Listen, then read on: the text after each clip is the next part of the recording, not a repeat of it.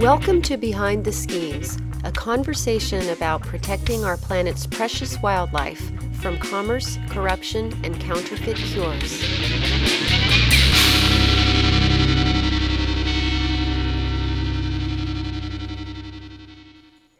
This is Risha Kota Larson with Behind the Schemes, and in this episode, we're talking about traffic reports and CITES with Sabri Zain, Director of Advocacy for Traffic International. What is Traffic's role with CITES? Well, Traffic was established in 1976, and it's no coincidence that this was just 1 year after CITES came into force, because we were established by WWF and IUCN, the World Conservation Union, specifically to provide support for this spanking new convention that was aimed at protecting endangered species in trade. Now, over the years, our work has expanded to areas of wildlife trade well beyond CITES, but supporting CITES and supporting countries to implement CITES is still a crucial element of our work. We provide support in terms of providing quite specific support to CITES conventions, convention meetings, for example. We provide technical analysis and recommendations for proposals to list species on the appendices. We provide specific documents to the CITES parties meeting at the Conference of the Parties on issues such as rhino horn conservation and trade and illegal elephant trade. But we provide wider support, especially to the member countries in a variety of their tasks and requirements for CITES. This includes enforcement support, building capacity and training, scientific research. So it covers all the different aspects of CITES and the implementation of the convention. Oh, wow. So you guys have been with CITES then since the beginning, essentially. Since the very beginning, yes. Wow. Now, this year, there are a lot of controversial issues swirling around, I suppose. So which issues is Traffic going to be focusing on, or are you pretty evenly spaced over all of the different issues? Well, we do have a number of priorities for this coming Conference of the Parties in Bangkok. Possibly top on the list are issues related to ivory trade and rhino horn trade. We've seen over the past just few years levels of illegal poaching of both elephants and rhinos go up to record levels. We've seen illicit trade go up to record levels, unprecedented levels. For ivory, for example, since ITIS began records in 2000, we see this year levels that were exhibiting double-digit growth. So there is a crisis in the making right now. So what we want to see at the CITES conference is, firm action being taken to ensure that key countries are implementing CITES requirements with regard to controlling illegal rhino horn trade and illegal ivory. Aside from elephants and rhinos, another major focus of our work for this conference is on a number of commodities, in particular marine fisheries and timber. There are a number of listings of shark species which we are encouraging parties to support that would ensure that the now legal trade in sharks is controlled and managed so that it doesn't result in the extinction of many shark species. There are a number of timber species that are of importance to us, in particular the Ebonese and Dalbergia species from Madagascar. There are high levels of illegal logging now taking place in Madagascar, and we believe CITES can play an important role in ensuring that that logging is conducted in a sustainable manner that benefits the country, but doesn't result in commercial extinction of the species. Yeah, sometimes when the legal trade gets out of control, then it starts to affect everything else. Exactly. And one of the key and in CITES is not just about prohibiting use and trade in species. It's also about encouraging countries to use the resources that they have more wisely and having a longer term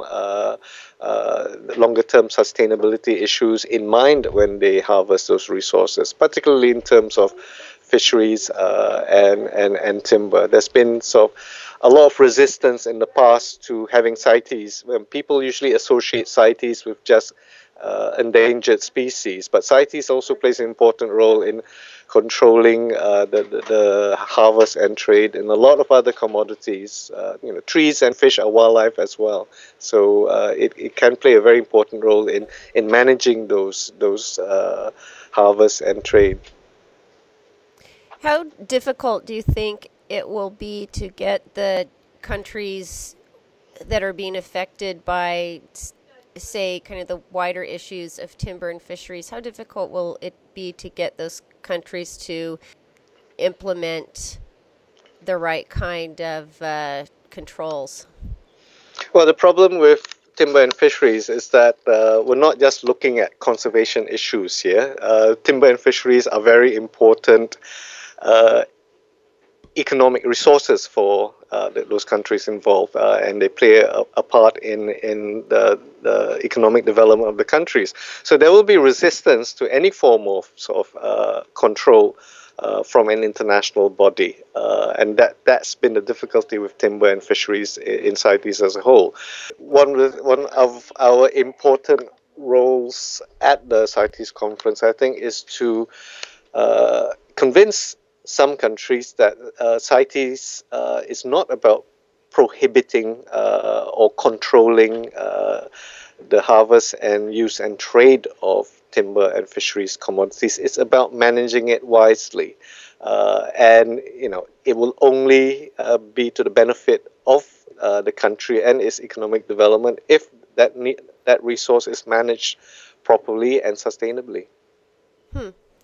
Going back to, you mentioned ivory, which is always a really big issue. Can you tell us about the significance of ITIS and MIKE? Well, ITIS and MIKE are quite groundbreaking initiatives because for the first time we now have a mechanism by which illegal poaching and illegal trade in ivory can be scientifically recorded, documented, but more importantly, trends and patterns that are emerging can be analyzed, and that analysis can be translated into policy and enforcement action on the ground. Otherwise, decisions would be made, just based on anecdotal evidence or based on hunches. I think if we are to convince countries to take the right actions that are needed to completely eliminate illicit poaching to eliminate poaching of elephants and illicit trade in ivory, we have to present them with the information that makes the case. We also have to identify where this action needs to take place so that the right resources and the right enforcement action can be taken. So that's exactly what ITIS does. ITIS identifies, which are the problem countries, or which are the countries where most of the ivory is flowing from, which are the countries where most of the ivory is going to, where are the ports and other trade hubs from which this ivory is flowing. So that will allow these countries to ensure that they have the support from the international community to enforce rules and regulations to disrupt this trade, all the way from the source country to the transit countries to the consumer countries. It's also helped us identify the fact that ivory trade is not now just a matter of isolated individual poachers just opportunistically killing elephants and then selling off the ivory. It's a very organized transnational crime. You have very organized criminal syndicates operating, and this is revealed from the ETIS figures, because a large proportion of the seizures are now seizures of ivory that exceed 8 tons. With these large-scale seizures, it's evident that only an organized criminal network is able to organize seizures of this size. So it has sort of highlighted the fact that this is something that requires the international cooperation, because we're not just dealing with opportunistic poachers, we're dealing with organized criminals, and to address illegal trade, countries and enforcement agencies will get organized as well. How complicated does it make the sorting out of the illicit ivory trade when some countries have legal ivory trade where in other places it's completely illegal? What kind of problems arise from that? Well, obviously, when there is legal trade, there should be in place robust systems that ensure that this what is legal trade that is not leaked into the illegal market, or there must be robust systems to ensure that there's very tight monitoring of where these legal products are manufactured, how much of it is coming out into the market, and especially there's no chance of laundering illegal ivory as legal ivory. So it all boils down to how robust the internal control systems are. The main country, obviously, where there is a relatively large legal ivory trades system in place is China, and China also happens to be sort of the main destination for a lot of the illegal trade. So in the past, China has had quite a robust and strict internal legal ivory trade system where it monitored where the ivory was going, how much was being produced. Each ivory item had to have certificates indicating that it was legally produced. But we've seen in recent years that the system now seems to be faltering. We've seen ivory that's clearly illegal being ivory that's said to be legal not being sold with the right certificates. We've seen retail outlets being closed because they were also dealing with illegal ivory. So I think it's very important that if China needs to really tighten up their internal ivory trade controls. Otherwise, they would not be complying with CITES provisions and recommendations that specify how such legal markets need to be controlled and monitored. And there's a problem in Thailand as well because of the, it's complicated because of the domestic elephant trade. Is that right? Absolutely. Thailand has the biggest unregulated market, open market on the planet. And the sole reason being no one knows that there is a legal provision in Thailand that ivory from domestic elephants can be sold, but no one knows whether the ivory really is from domestic elephants in Thailand or they're from African elephants. You see ivory quite openly in markets, unlike in China where it's clandestine. And the legislative provisions for it's impossible to enforce CITES there because enforcement agencies can't seize anything because the retail outlets will just say, "Oh, this is from Thai domestic elephants." So the only situation or the only option available for Thailand is to completely close the ivory markets in the country, to completely ban all sale of ivory until it sorts out this problem, until there is a robust mechanism for tracking where domestic and certifying which products are from domestic elephants, and until it completely makes it illegal for African ivory to be sold in the country. But until this mess is cleared up, the market has to be completely closed, because there has been no system, unlike in China, to control the ivory markets in Thailand. Now, going back to traffic's role with CITES, what are some of the challenges of providing unbiased reporting? You're dealing not just with wildlife being killed, but there are people being killed. Well, I mean, our guiding principle is that decisions made on the conservation of species must be made upon scientific principles and based upon sound science, and not politics or economics or emotions. The science dictates the decisions, which results in traffic sometimes revealing inconvenient truths or making unpopular recommendations.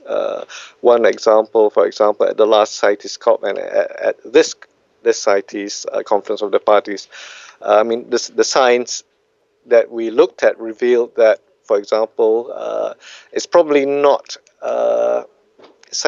listing polar bears on Appendix 1 of CITES. It's probably not going to help polar bears on the ground. This decision for traffic to recommend that the polar bear listing be rejected is obviously going to be a hugely unpopular decision and will cause a lot of annoyance to other organizations and some countries, but that recommendation is based solely on the scientific evidence that's before us.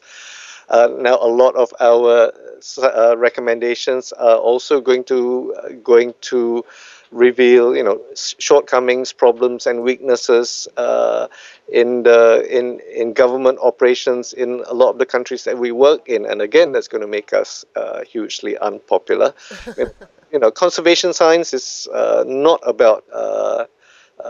It's not a popularity contest. It's about making sure that all parties concerned, whether it's government or the enforcement agencies or communities on the ground, making sure that they have all the right information upon which they can make the right decisions. And I think as long as we stick to those principles and the challenges are there, but sometimes it also makes our recommendations a lot more credible, and we believe that they're the right decisions if they are based upon the science.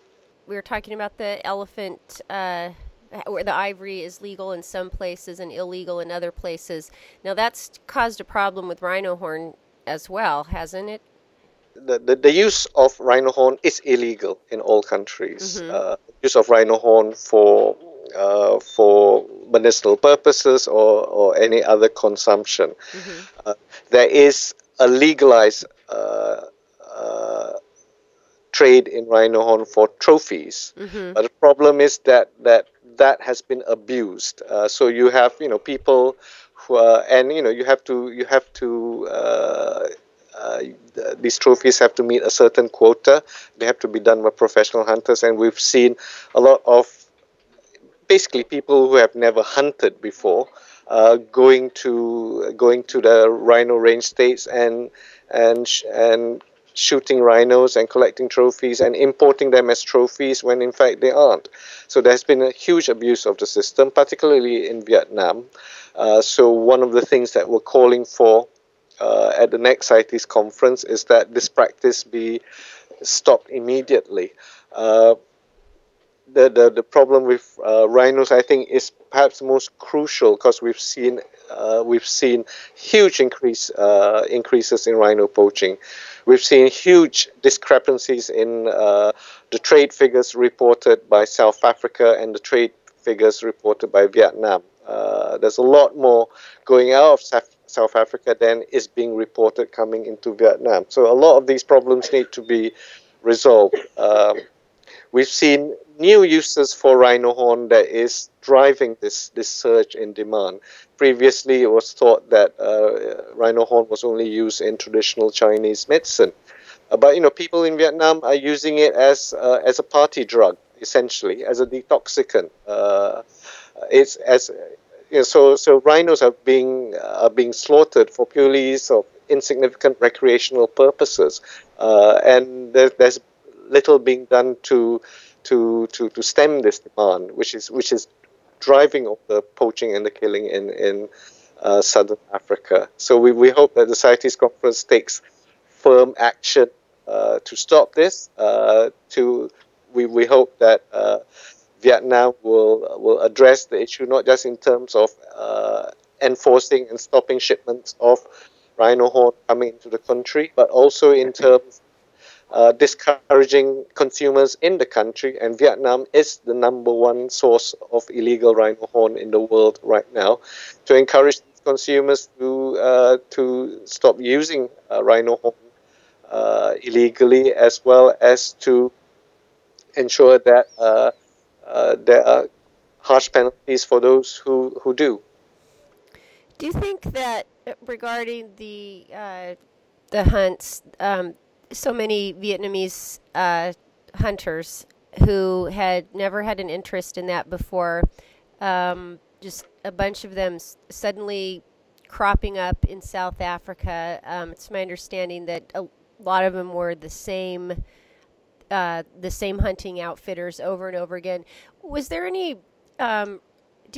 responsibility on the part of the South African hunting sector or the people involved to maybe sound the alarm that something unusual was going on, and could they have perhaps said something about that and done something about it in the beginning, like maybe saying, wow, this doesn't make sense. There sure are a lot of Vietnamese people coming in and they don't know how to hunt. Why are they hunting rhino horns? Or why are they hunting the rhinos for the horns? Do you think there was any responsibility on the part of the people facilitating the hunts to do something about it in the beginning? Yes, there certainly was. I mean, the traffic rhino horn report from the last meeting of the Conference of the Parties in Doha 2 years ago highlighted this issue of pseudo hunts as a problem. Well, the South African government has now banned the licensing of Vietnamese hunters. Hopefully they'll now improve the process by which these hunters can be vetted to ensure that they really are professional hunters. And to be fair, trophy hunting does have, in limited quantities, does have conservation benefits, because it does provide income to the local communities where rhinos are formed, and they do provide important sources of funding to a lot of rhino conservancies. But this, I think the situation was just left too late, and warnings should have been heeded from 2 years ago. But that doesn't mean that we can't do anything about it now. So we certainly hope that the South African government cracks down on this pseudo hunting, not just from Vietnamese but from other nationalities as well. We're now seeing these syndicates recruiting hunters from other nationalities to do the hunting from them, particularly from Eastern Europe. So the South African government, I think, needs to be vigilant, and the Vietnamese government must do all it can to stop its citizens from being involved in this criminal activity. It has to sort of look back at all the trophy hunts, all the trophies that it imported last year, and do a spot check to see how many of them are still hanging in somebody's sitting room, or if they've all been ground down to powder to be used as a party drug, and and and they've got to put these people in jail if they abuse the system. Right, because the laws are in place to punish people. It's just it seems that they're generally not enforced to the fullest extent, and that goes for the source countries as well as the demand countries. It seems like the punishments don't quite fit the crime. There's isolated pardon me, it seems like there's an isolated case here and there where somebody actually goes to jail, but it seems on both sides the punishment just rarely seems to go for the maximum. Well, there have been jail sentences imposed in South Africa for poaching and for illegal trade, though the vast majority of these sentences were imposed upon either foreign nationals or the poachers themselves. So the kingpins and organizers have been left pretty much alone. And similarly in Vietnam, yes, there's been the odd jail or fine, but there have been no significant penalties imposed upon anyone for illegally importing or using rhino horn trade. So certainly there needs to be a bit. I mean, these countries need to show that they are fully committed to. They have zero tolerance for any for any rhino horn poaching or illegal rhino horn trade. That they impose maximum penalties for this. But to be fair, this is not just a problem with Vietnam and South Africa. A lot of countries really don't give a lot of attention to wildlife crimes. They don't see it as a serious crime, when in fact, illegal wildlife trade, not just for illegal rhinos, but ivory, but also for fisheries, for illegal timber. A lot of wildlife trade is now increasingly organized, as I told you before. It involves criminal syndicates, and they're having the kind of impact that other serious crimes, such as illegal trafficking in narcotics and human trafficking, are having. So I think all countries should view illegal wildlife trade as a growing serious crime. Because it does involve high degrees of criminality, and it has huge impacts on communities well beyond conservation issues. What kind of steps can the public take to assist, if you will, with the mainstreaming of these crimes? Because, like you were saying, it has the same impacts as other types of organized crime, but it's not really in the mainstream. It's generally handled by, say the environmental department or something. What do you think can be done in the public arena to push that forward? Just because we get a lot of questions. What can I do to help? How can people help push that into the mainstream? Well, I think the first step is for people to find out about the issues, know what the issues are, start talking with friends and colleagues, and then putting pressure on their elected representatives to give wildlife crime the profile and elevate it to high political levels and give it the sort of political commitment that's needed. And our WWF and Traffic are now right in the middle of a campaign that's aimed at exactly doing that, at mobilizing ordinary people to pressure their governments to give wildlife crime the kind of attention and profile that it needs. And we've seen some results. Hillary Clinton, for example, when she was still Secretary of State in November, delivered a keynote speech which was really groundbreaking and highlighted wildlife crime in the profile of United States politics and international global politics that was unprecedented. Wildlife trade was mentioned as a serious issue at the UN General Assembly meeting session last year. It was highlighted at the Asia Pacific Economic Conference. So it is gaining that momentum. But I think a lot more needs to be done by people to keep on putting the pressure on, and in particular in the lead up to the next CITES Conference of the Parties meeting in Bangkok, because there a lot of really important decisions are going to be made on illegal wildlife trade, particularly in relation to elephants and rhinos, and we need all the political pressure possible to make sure that countries take the bold and necessary steps needed to save these species from the brink of extinction. Oh, thanks. Those are great suggestions. Excellent. And what can people do to help support the work of Traffic?